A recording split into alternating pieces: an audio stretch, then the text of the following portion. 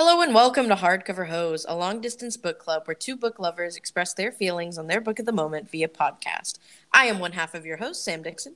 And I'm Sammy Skorstad. Together we have combed through Book Talk, combined our to be read list, and now we intend to make our way through them one book at a time. We'd love for you to come along with us and join the discussion. This episode is going to be a bit different as we have not one but two books to cover. The books of the moment for today's episode are These Violent Delights and Our Violent Ends by Chloe Gong. Just a forewarning for those of you listening, this is not a spoiler-free zone. We will be discussing these books in all of their glory, which of course includes revealing the ending. The author of These Violent Delights and Our Violent Ends, Chloe Gong, is a recent graduate of the University of Pennsylvania, where she double majored in English and International Relations. Born in Shanghai and raised in Auckland, New Zealand, Chloe is now located in New York, pretending to be a real adult. After devouring the entire YA section of her local library, she started writing her own novels at age 13 to keep herself entertained, and has been highly entertained ever since. Chloe has been known to mysteriously appear by chanting, "Romeo and Juliet is one of Shakespeare's best plays and doesn't deserve its slander in pop culture," into a mirror 3 times. Before we jump into discussing our own thoughts and feelings regarding this duology, I'm going to go ahead and read the blurb on the back of These Violent Delights for the sake of contextualizing the story. Quote, "A blood feud between two gangs runs the streets red, leaving the city helpless in the grip of chaos. At the heart of it all is 18-year-old Juliet Tsai, a former flapper who has returned to assume her role as the proud heir of the Scarlet Gang, a network of criminals far above the law. Their only rivals in power are the White Flowers, who have fought the Scarlets for generations. And behind every move is their heir, Roma Montagov, Juliet's first love and first betrayal. But when gangsters on both sides show signs of instability culminating in clawing their own throats out, the people start to whisper of a contagion, a madness, of a monster in the shadows. As the deaths stack up, Juliet and Roma must set their guns and grudges aside and work together. For if they can't stop this mayhem, then there will be no city left for either to rule. Without further ado, let's get into it." I just want to start by saying this is the freshest we've ever recorded coming off of a book. I finished it 10 minutes ago. I think that this is nice in the way that, like, you truly feel everything you just read, but also maybe you haven't had time to, like, let it set in yet. So I had a really hard time getting into this book. Okay. I started These Violent Delights like last year or like early this year, I think. And I read like 25 pages and just put it down. And then, so I think that, remembering that, it was hard for me to pick it back up again. And it was, once I picked it up, I was kind of just disinterested, honestly. I don't, like, 18-year-olds pretty much in charge of gangs was a little hard for me. Okay. Honestly. I think it's just like, I have a time relating to YA stuff. And yeah. And so it was just battling that and like trying to get into the story, but also like I couldn't get over that they were still like kids, essentially. And yeah. So those were your first impressions? Those were my initial thoughts. Yes. Okay. I feel funny because I had the complete opposite. From the first page, I was like, oh, I can feel this is going to be a banger. I think I really like Chloe Gong's writing style. And that's why I was like, oh, okay. I also really like the premise of like 1920s Shanghai gangster rule and like feuding and stuff like that. I think it was a very fresh take on Shakespeare. Agreed. Okay. I don't know. I really, really felt intrigued. I think that you have just discovered you don't like YA, and this is a YA book, so I feel like you can't hold it to the genre. Oh yeah, of course. I know that. Like, that was the thing. It's like I think 4 years ago I would have absolutely loved this book or this duet, whatever.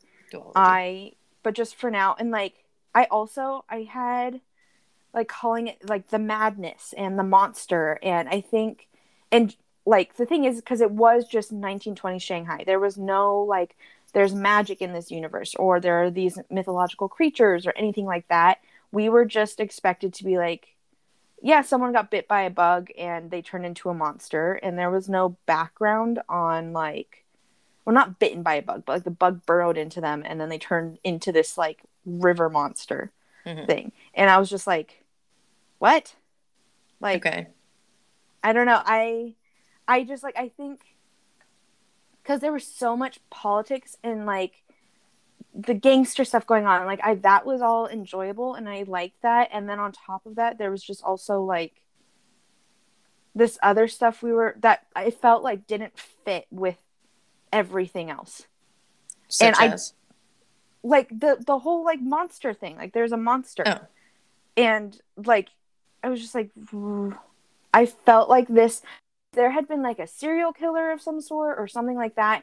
I couldn't match the realism of like we're tackling 1920s Shanghai, colonialism, imperialism, all this stuff that was like really serious, and then there was a river monster. Okay. I didn't like that pairing very much. Interesting. Yeah. You prefer your fairy porn?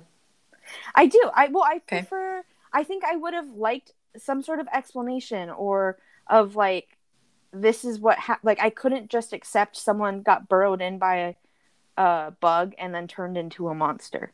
Like there was no addressing, like even it was Paul was his name or whatever. He was like, he literally was like, imagine my surprise when he turned into a monster. And that's all they did to address it.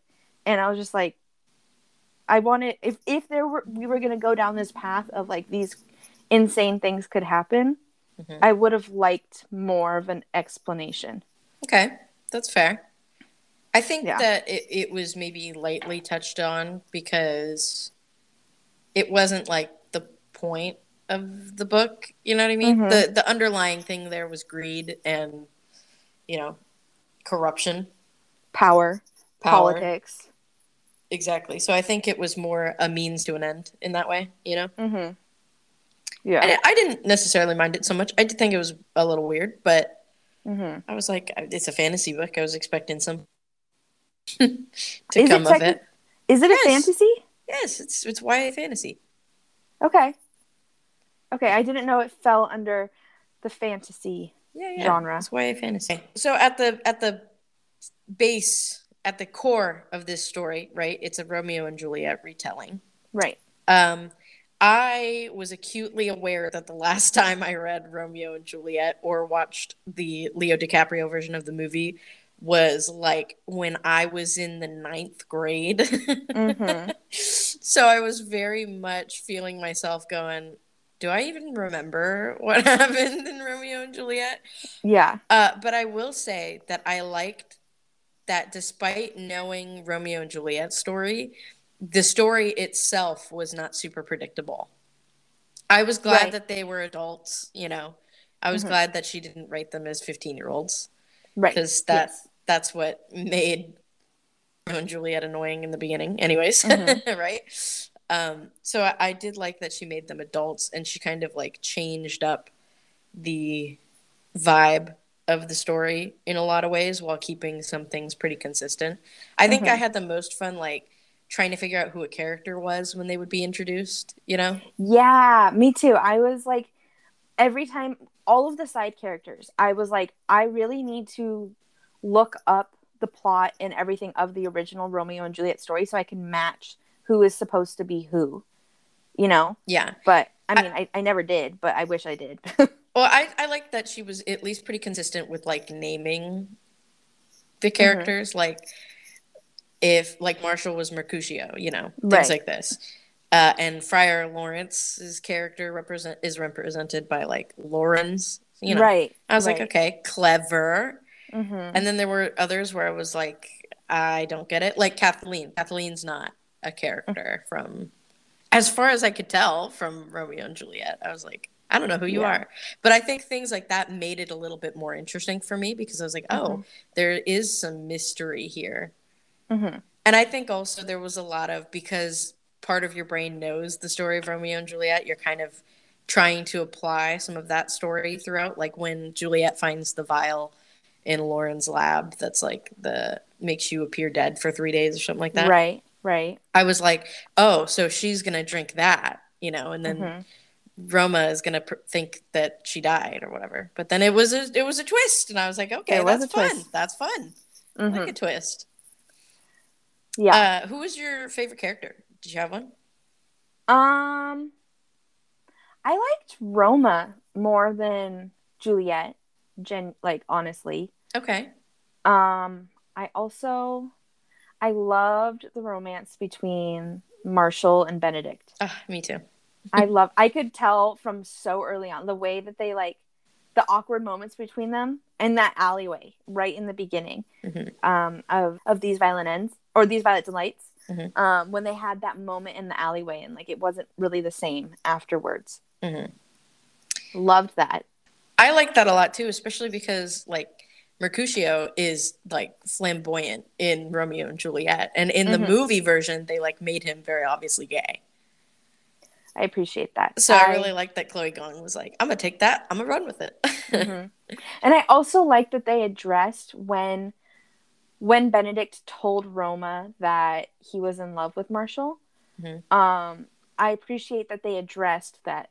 Okay, that wouldn't be okay if he was gay in Shanghai during that time. But it was like it didn't matter to Roma. Like it was like okay, whatever for Roma. But he was like, the city will kill you with that. Right. But so it was like holding true to like historically that wouldn't have really been okay. But still, like it was just Roma was like, okay, like whatever, I still love you, and I'm gonna avenge his death even more for this. Right. I think I really liked Kathleen. I think man, for favorites, I'm pretty torn between Kathleen and I don't know. I liked Juliet. I think maybe I just like a badass woman. I mean, obviously Roma is swoon worthy. He's got some very good lines in Our Violent Ends. But I think I did really like Juliet. I think I like characters in books that like wielding knives.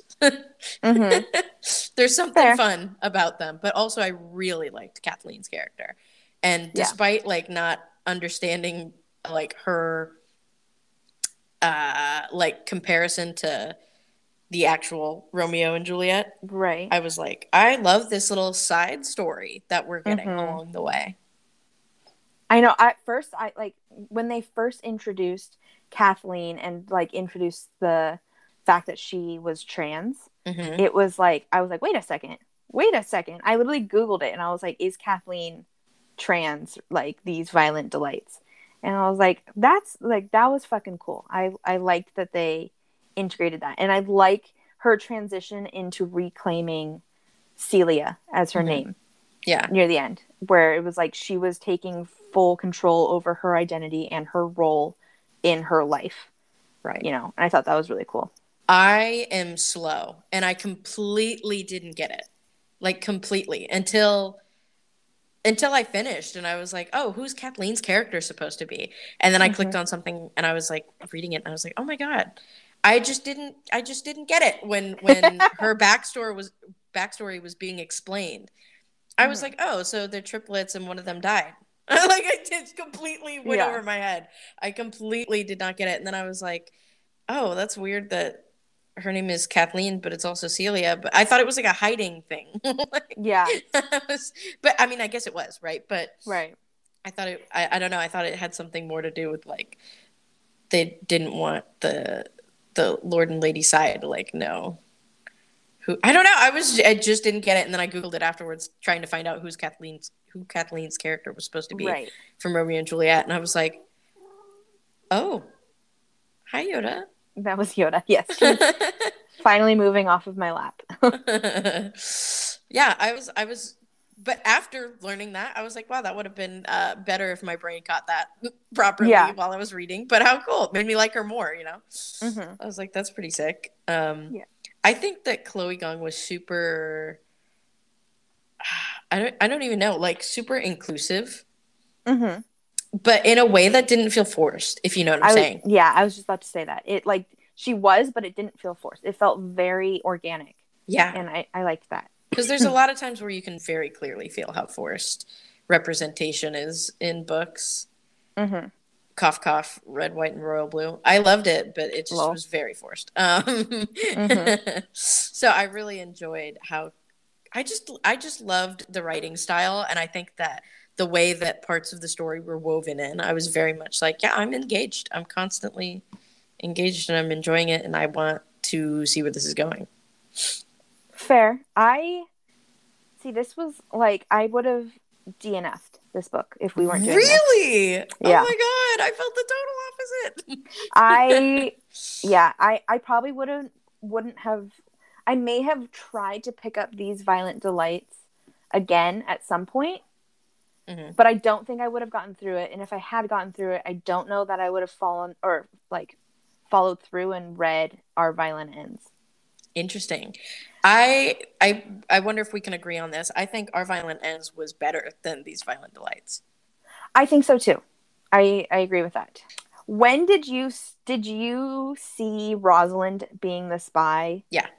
Okay, I felt like that was really obvious. I think it was supposed to be. I think in a lot of ways Chloe Gong wrote the story in the way that we would see it as a play. You know what I mean? Mm-hmm. She gave us a a good lot point. of information. Like if we were watching the play, we would know the multiple storylines because we'd be seeing it, even though the other characters did not know. That is such a good point. Right?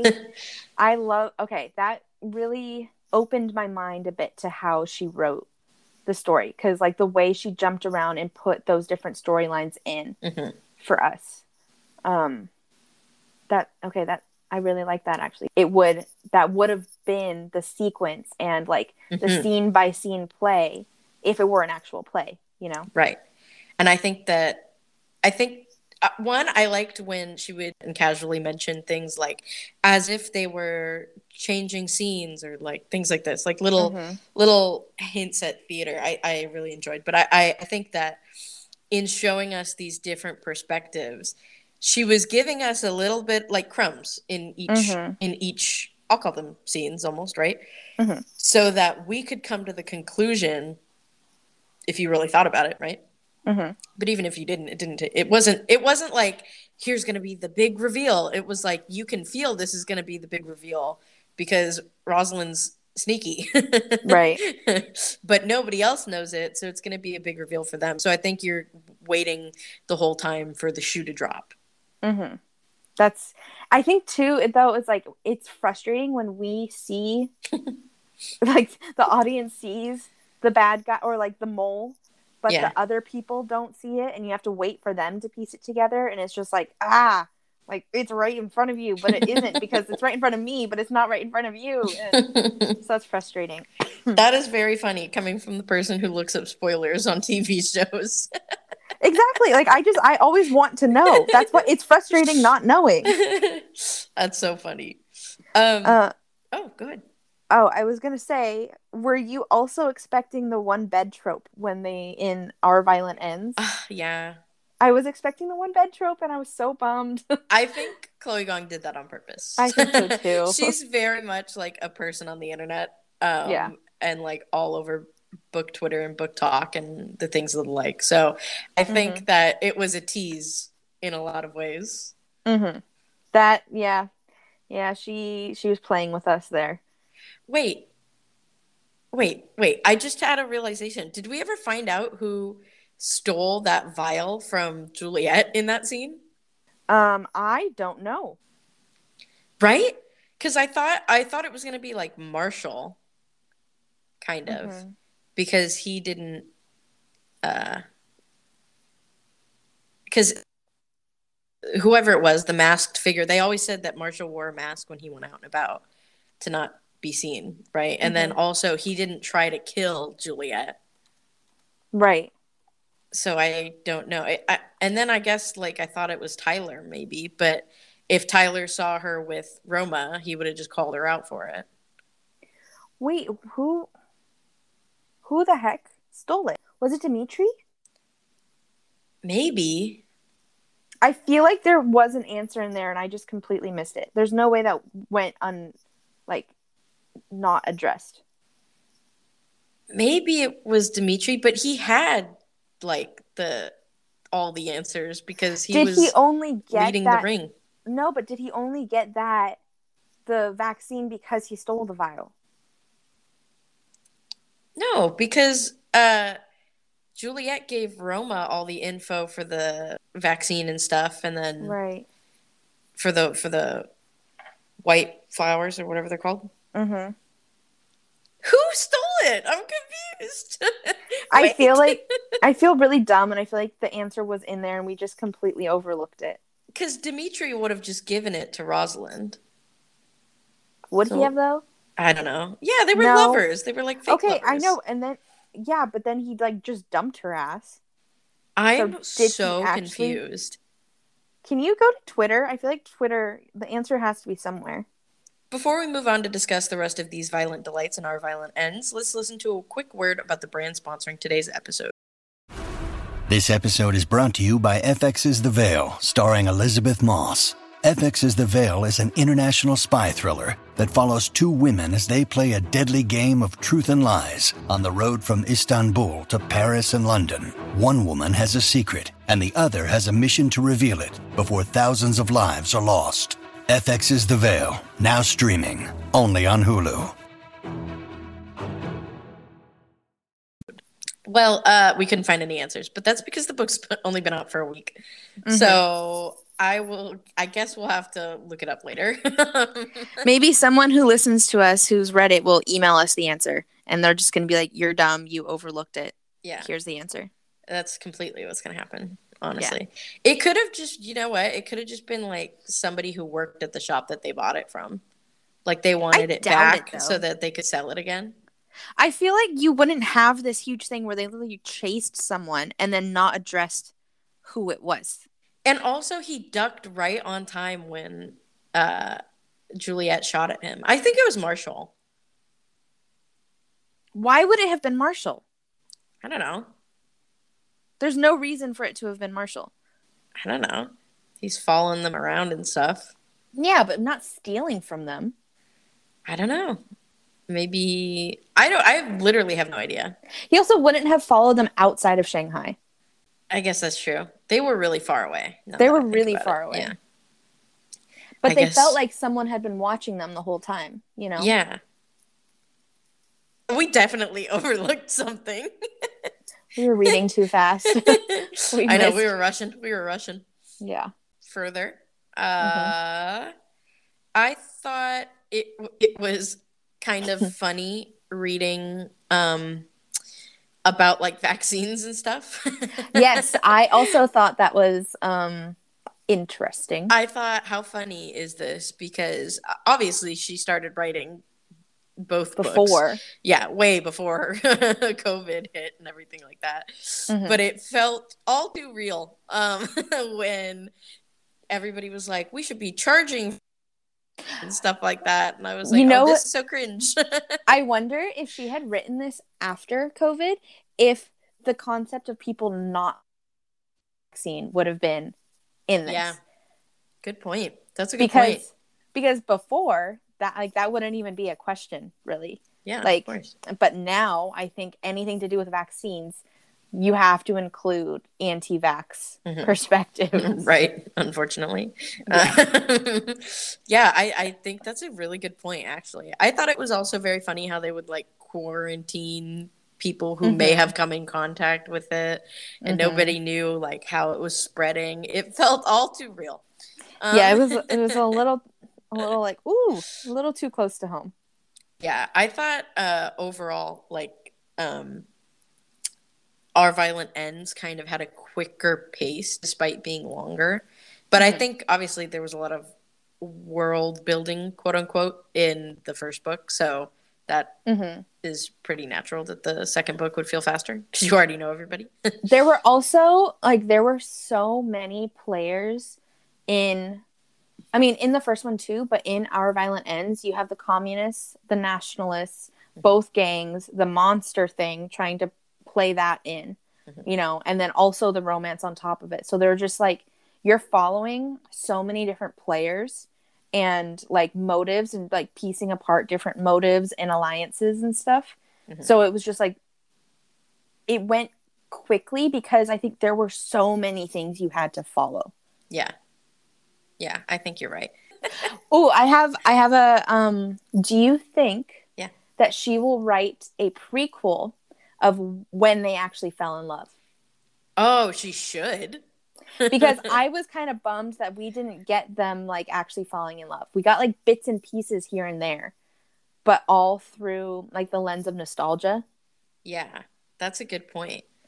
I I think she should. That's really interesting, actually. Chloe Gong, Chloe hey, Gong.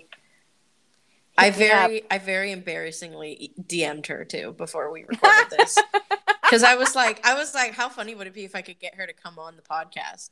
But she gets like a billion DMs a day, so it was not Who read. do we think we are? I That's know. really funny. I was like, us and our 20 listeners. No, Chloe Gong, if you're listening, big fan. Yeah. You should write a prequel. Yeah. I'm sure she will. There's like, if Oh, I yeah. thought of that, someone has already approached her and was like, hey, you can make more money if you write a prequel. And just Yeah. probably like, okay, cool. It could even just be like a novella, you know? Yeah. Yeah. Like Of a little guy. Literally of just their 15th year when they fell in love. Yeah, it should be gold because there's like gold is the common color on both the other covers. Yeah. I think that would be nice. I think I was kind of turned off to Juliet in the first book, seeing how she treated her staff. Oh, that's fair. I was kind of like, and we didn't get that. I like from Roma, like even though he probably treated his staff like shit too, she didn't write that in, but she wrote in how Juliet treated her staff, and I was just kind of like, icky. Yeah, I think she was very much trying to show her I'm the Scarlet Heir. Heir. I'm badass. Yeah. Yeah, you will bow to me, you know, kind of vibe. And I liked Roma's, like, he didn't really want to be in it. He was more like, that's just how he was born. He was just born into it. Yeah. Whereas she was like, I am the heir. and and I will kill everybody and blah, blah, blah, blah, blah. And that was just, and maybe that's not sexist to me. That isn't, like, at first I was like, is it bad that I don't like this badass? What did you think of the covers? I like them. I like them too.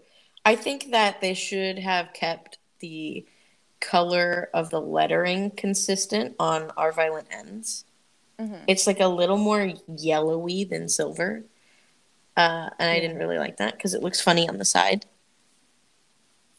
I threw my dust jacket to the ground. I don't know what it looks like right now. Oh, but fair enough. Well, yeah, I cannot read a hardcover with the dust jacket on. It depends. I have like a sensory issue where I don't like to touch anything that's rough. Oh, so usually the hardbacks have like that rough feel. And after about like 10 minutes, my finger, I feel like I need to like tear the skin off my finger. So, so I don't do that. I just manage. Did you see the whole like lighting themselves on fire thing coming? No, I did not. Because in the first time we meet Juliet, she's playing with her lighter and she always has her lighter on her. So it's like, I feel like that's going to come into play later. And then the second that they said that all of the vaccine was really flammable, I was like, this is gonna this sounds like it's gonna have a purpose later, because why would you make a vaccine flammable? Yeah, that's scary. I wish we had seen her playing with her lighter more throughout the book. That's fair. I think it would have been too cool. Obvious then. Would it have been if it was just like, I mean, they do that in like shows and movies and stuff, like someone like always kind of flipping their lighter? I think it's more casual in a show because you're looking all over the screen. But if you're reading and you have to read and she's flipping her lighter back and forth over and over again, you're kind of like, that's true. They're showing me this on purpose. There was a lot of foreshadowing of like dying. Like, yeah, but also, and obviously we know the story of Romeo and Juliet. I think that was another thing that I did like about the story was like, you know, that it is a tragedy, right? It's going to end with both of them dead. So I think that's why when the closer I got to the end, the more anxious I was getting because I was like, I know they're going to die, but how? Right. It was keeping me on my toes, but in a way where like I usually don't like to know the ending of a book. It almost made me feel secure but anxious, Right. that I would know at least that they would probably die at the end. But then in the epilogue, Elisa Yeah. sees them potentially, maybe, or just the hope, or like envision them, or because it was that day and it was a ghost of them. Yeah, because it was that day and they were out on the water or whatever. Right. I think they died. Yeah. Because also Roma loved Elisa so much, and they both loved Marshall and Benedict so much. I feel like they would not like go on living, and like Roma would not abandon his little sister. Yeah, that's very true. That was the one thing the whole book that they were like, this is what he cares the most about. Right. Aside from like Juliet, right? So Yeah. I was like, I think that's just the hopefulness that a little sister can have. Right. But I was like, I hope they died in that way. You know what I mean? That was the point. They were supposed to go up in flames, sacrificing themselves for the sake of humanity and stuff like that. And so if they did get to live, I'd be kind of like, oh, well, that felt cheap. I'm glad their death had a purpose, instead of like that original Romeo and Juliet, where they were just dumb teenagers and didn't need to die. Yeah. But I liked that she kind of teased at that, though. Multiple times when they thought or was it multiple times? No, it was just that one time. Yeah. When they thought the other was dead. Yeah. And it was like, yeah, that was I like that. I also loved like Juliet and Marshall's friendship. Mm-hmm. I love that he understood what she was trying to do when she fake killed him, right? Right. And then I loved when we got like a sneak peek into what must have happened over the last few months. Mm-hmm. When like they're teasing each other and how like she couldn't help but smile at him and stuff like that. I was like, oh, I love just a like good little friendship that comes out of nowhere, That was quite cute. It was quite cute. I very much predicted, as soon as Elisa, it was in the first book, when Elisa went to go check on the guy and she put her head, and I was like, oh, God damn it. Yep. Really? And then I was tense. I was like, no. Yeah. Oh, no. Yeah. There's a reason that your brother told you not to go near anybody. Mm-hmm. Oh, I remember being so frustrated. I was like, and that's why kids are dumb. Okay. Yeah. Well, like, loved her. She definitely got smarter, but I was like, well, I felt like the entire beginning of Our Violent Ends, I was just like waiting for her to tell Benedict and Roma that Marshall was alive. I was like, Absolutely. Okay, when are they gonna? I was so frustrated. I'm like, why can't she just tell them? Yeah. And just say you have to keep it a secret. Yeah. Literally, Roma would have kept it a secret. Literally. They both, like, it would have been fine. It would have been fine. Literally would have been fine. That was so frustrating. I did like, though, the moment that she had to reveal it to Benedict, though.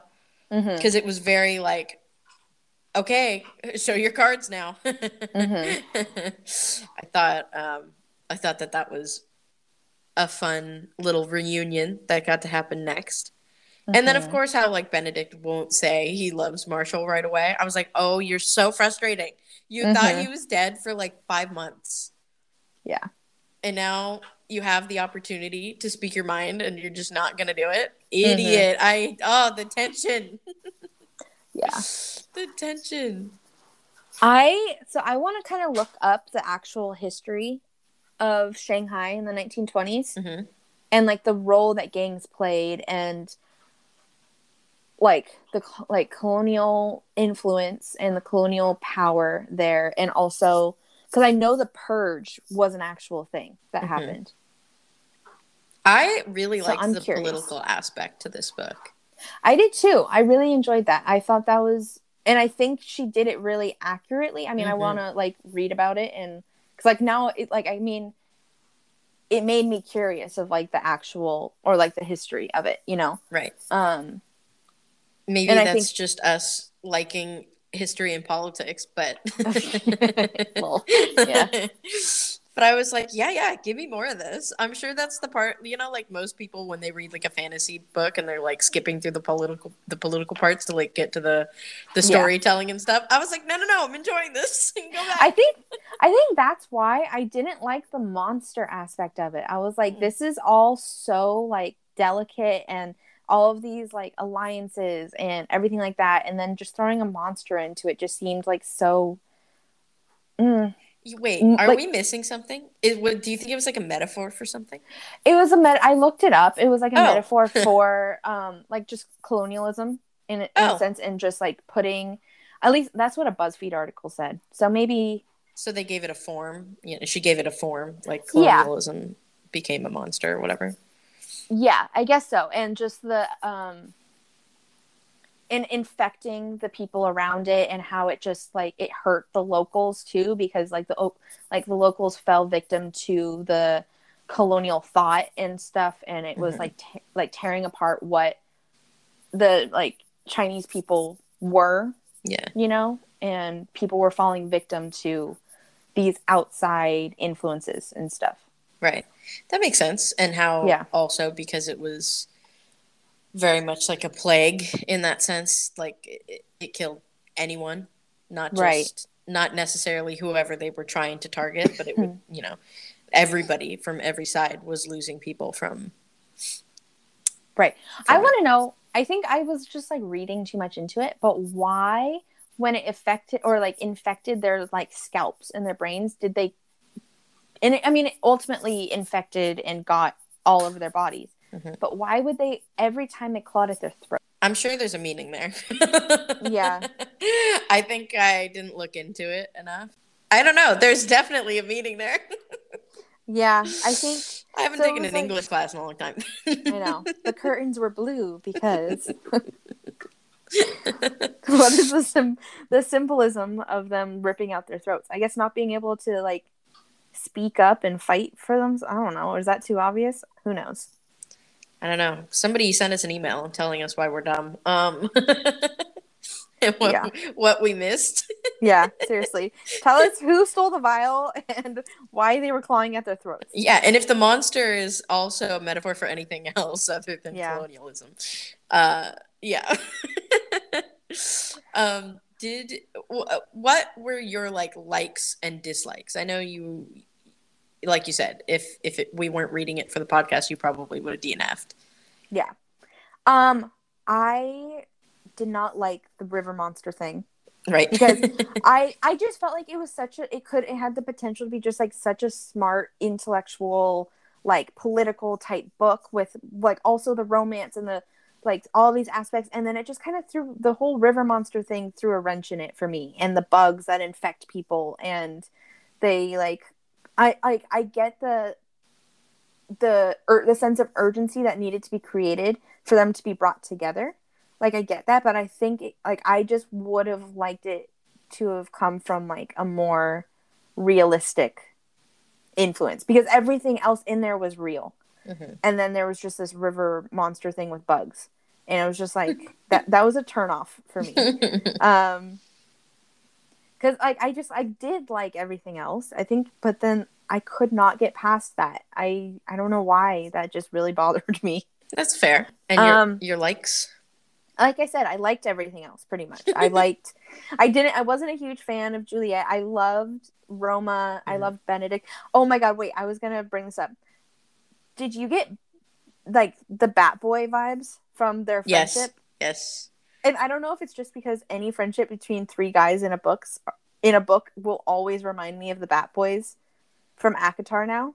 I like the Band of Brothers theme.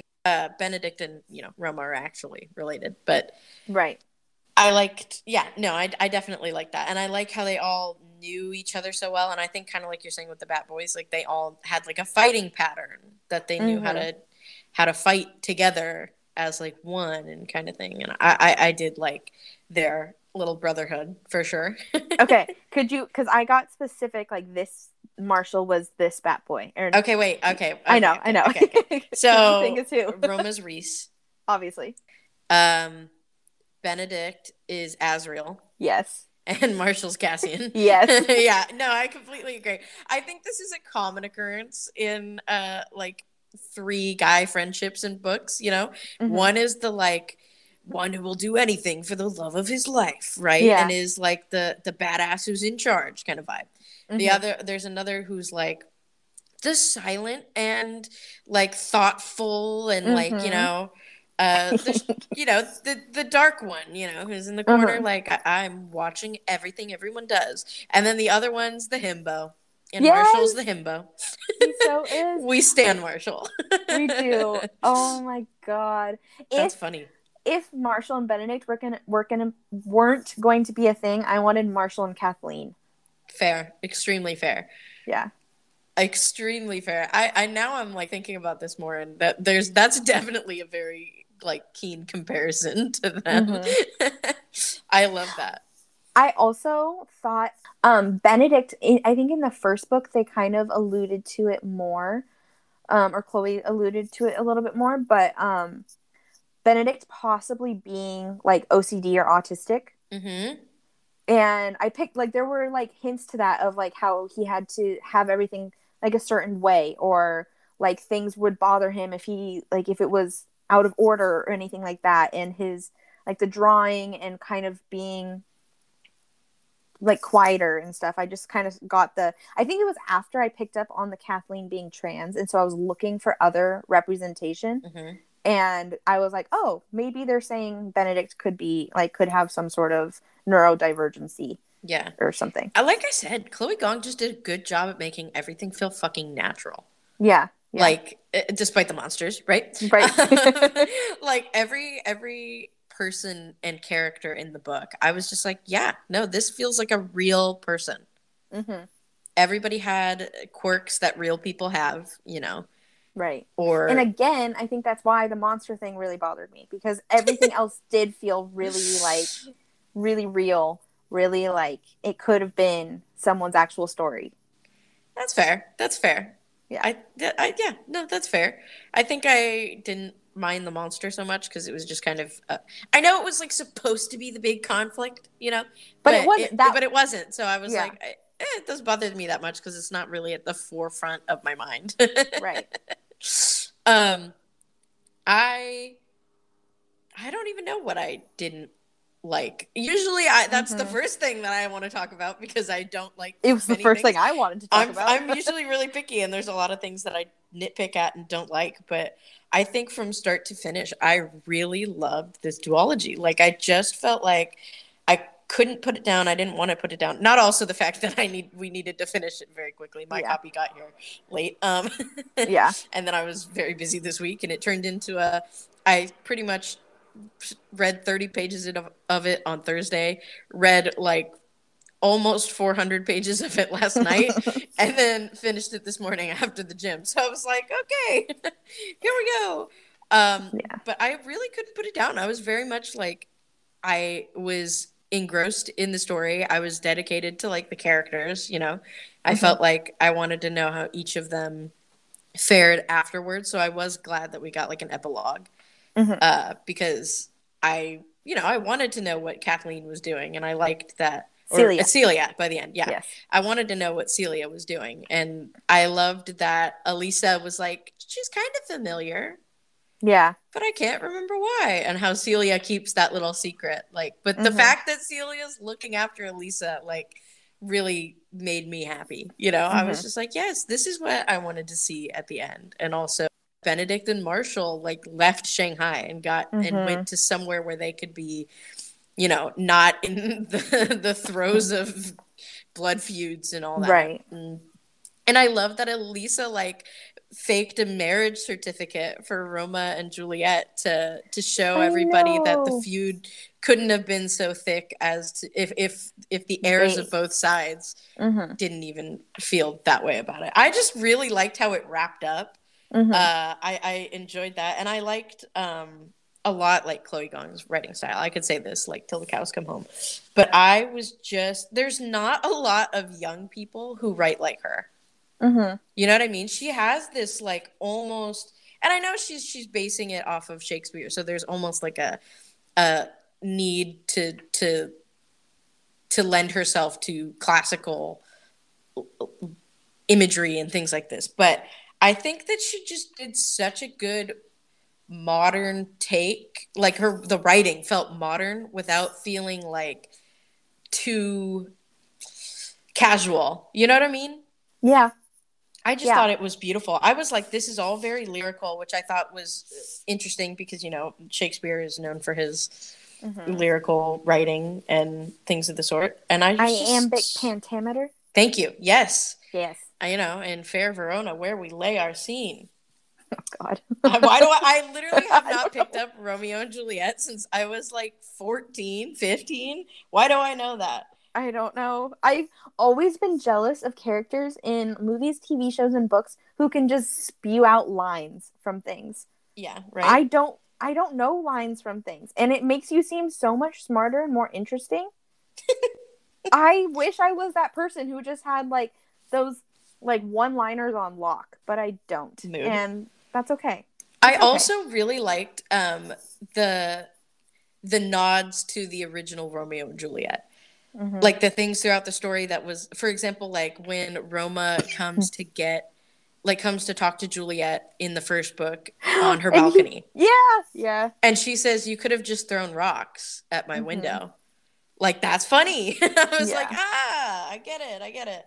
Mm-hmm. Or just like any little part where it very much lent itself to the original. I was like, oh, I like this. It's very much like being subtle without being subtle, but also giving us something familiar that we do know to apply to this part of the story.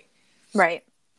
I bet there were so many other little things, little symbols that we missed. Like I'm starting to think now of like, was there anything with like the flowers or the roses? I felt like something with like there was rose. At the end, like the very end, Roma, I believe, starts to talk about how like a rose by any other name, you know, he kind of reflects on this like tradition, or what am I trying to say?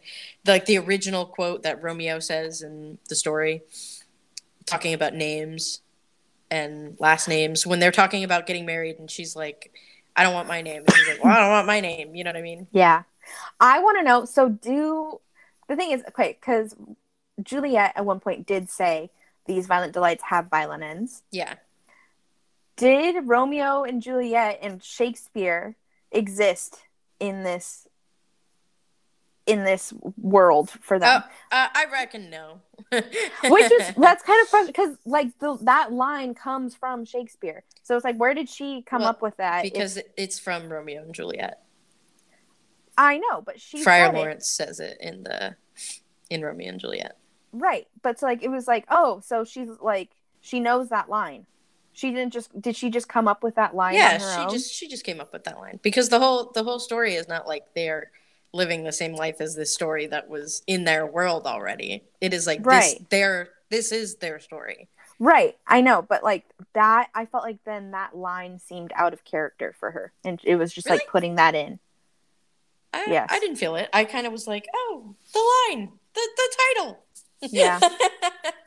I was like, yeah, that's fair. I was like, why would she have said that? Like, it just seemed forced, I think, for me. Oh, that's fair. Yeah. Did you, did you have a favorite line from the first book? I did. Okay. What was it? You go first, because I need to flip through my book to get to it. Okay. Mine was nothing particularly significant. It was just in the beginning of chapter 12 where Shanghai is being described like as it was at that time. And they say Shanghai stands tall like an emperor's ugly daughter, its streets sprawling in a manner that only the limbs of a snarling princess could manage. It was not born this way. It used to be beautiful. They used to croon over it, examining the lines of its body and humming beneath their breath, nodding and deciding that it was well suited for children. Then this city mutilated itself with a wide, wide grin. It dragged a knife down its cheek and took the blade to its chest, and now it worries not for finding suitors, but merely for running wild, drunk on the invulnerability of inherited power, while suited only for profit and feasting, dancing and whoring. Now it may be ugly, but it is glorious. And I was like, I fucking love that. It's so good. I liked, so page 93 Mm-hmm. of the first book. Yeah. And it was 4 years. It should have been enough. As the seasons blew by and all this time crawled forward, he should have become a stranger. He should have grown to smile He should have grown to smile differently, as Rosalind had, or walk differently, as Kathleen did. He should have turned more brash, like Tyler, or even adopted a warier air, like Juliet's own mother. Only he looked at her now, and all he had become was older. He looked at her, and Juliet still saw the exact same eyes, wearing the exact same stare. He let her through, unshakable, unless he allowed himself to go. I love that. And I just really liked the, like, he should have been different, but he was still the same like the way that she wrote that and compared to like all the changes she had seen in all of her other people around her. Yeah. And then another one, I just honorable mention on page 166. Mm-hmm. These days, Juliet, he said low and warily, the most dangerous people are the powerful white men who feel as if they have been slighted. I literally also marked that one. Yeah. That's that funny. One was. And in the second book, I would say, I think I had 2, but they're, of course, because then the second book is where we really see the romantic Roma, you know? Right. So mine was on page 321. Juliet says, I wish we had been born as other people, she whispered, born into ordinary lives, untouched by a blood feud. And then later Roma says, no, then we would not have met. Then I would ordinary life, pining for some great love I would never find, because ordinary things happen to ordinary people, and ordinary people settle for something that satisfies them, never knowing if there would have been a greater happiness in another life. His voice was rough, but it was certain. I will fight this war to love you, Juliet sighed. I will fight this feud to have you, because it was this feud that gave you to me, twisted as it is, and now I will take you away from it. Juliet searched his face, searched for any hint of hesitance. Roma didn't waver. What pretty words, she whispered. She tried to play it cool, but she knew Roma could hear her breathlessness. I meant them all, Roma replied. I would engrave them onto stone if that would have you believe me more. Mm-hmm. It was just so good. That was very good. I like that one. I love him. On a lighter note, this one was still from the, I'm going through my bookmarked ones now. Yeah. But the first book, when it was I'm Russian, not an alcoholic, that made me chuckle. Yeah. I like that. That was a good one. I also liked I think I'm just a sucker for like the Latin phrases, and it was the stars incline us, they do not bind us. Yeah, that's really good. That was also from the first book. Okay, for the second book, I liked when they talked about, this is page 173, just as they call Shanghai the Paris of the East, she said, when are we going to stop letting the colonizers pick the comparisons? Why don't we ever call Paris the Shanghai of the West? Yes, I marked that too. That was really good. I like that. I was like, this book is just so, they're both so, like, woke, first of all, but also just very aware. And I liked the politics. Right. Wait, one other line. I think it was page 232. Elisa said, nothing in this world is complicated, only misunderstood. Yes. I loved Elisa. Like that. Yeah. All right. It appears we've reached the part of the episode where the two of us come up with a final overall rating for the books. Ratings are set to a 5-star scale and will be averaged out between the both of us at the end. These Violent Delights, I gave it a 5. Okay. Because I'm going to go first because I liked it more. And I don't want you to change my answer. Because sometimes I feel like after I hear your opinion, I'm like, yeah, you're right. Okay. I'm easily influenced. Okay, anyways. These Violent Delights, I originally rated it a 5 when I finished it because I was like, I really like this. But I feel like Our Violent Ends is definitely a 5. So I don't know what to do. But I think I'm just going to stick to my original feeling when I finished the book is I gave it a 5. So I think I'm going to stick with that. Okay. I missed, I did have one other final remark. Oh. And I missed that. Go ahead. When they had sex and it gave having sex during a war, like in the tent while in Akatar, but also like, wasn't there like a carriage thing? Like they literally talked about how they could like hear the gunshots outside. And yeah. Yes. It was also very Akatar. Mm-hmm. And I think that also happened From Blood and Ash. It did. In a carriage. Yeah. Yeah. And what is it with people having relations maybe like heightened emotions, I guess. Yeah, heightened emotions and very in the moment, I think, is the key there. I just thought that was funny. That reminded me of like, oh my god, it's another couple having, like, main characters having, relieving themselves during times of high stress when people are dying right outside. Okay, on that note, so I was gonna be so brutal because when I was reading it, I was like 2.5. There's no way. Wow. Whoa. Yeah, but I think I'll do a 3. Jeez. Okay. Yeah. And for Our Violent Ends? I'm gonna do a 4 for this one. I like this one. Fair. I think the second one was definitely better than the first, but also I hate world building, so that makes sense. Yeah. Will you do the math because you're better at it? So halfway between 5 and 3 is 4. Is it? Okay, cool. Yes. Halfway between 5 and 4 is 4.5. Okay. I hope you're right. I hope I'm right too, because I sounded really cocky there. You did. I kind of hope you're wrong now. I'll look it up again when I'm editing. Okay. All right, that brings our overall rating for These Violent Delights as a 4, and an overall rating for Our Violent Ends as a 4.5, which I think is fair. I think it was a good duology for what it was. Mm-hmm. I really liked it. I like falling in love with the duology because it's a lot easier than falling in love with a series. Like a 6-book series? Yeah. Yeah. Okay, I think that's where we're going to leave it for this episode. Before we part, we'd just like to thank you for listening. There are so many different ways to spend your time these days, and we are extremely thankful that you've chosen to allocate some of your time with the two of us. If you enjoyed this episode, I encourage you to leave a review on whichever platform you're listening on, if applicable. If you have any further questions regarding topics discussed throughout the episode, please feel free to join our Hardcover Hose Discord server via the link in the show notes, or send us an email at hardcoverhosepod@gmail.com, and we will be sure to get back to you. Feel free to recommend books to cover in future episodes as well. As always, I'm Sam Dixon. I'm Sammy Skorstead.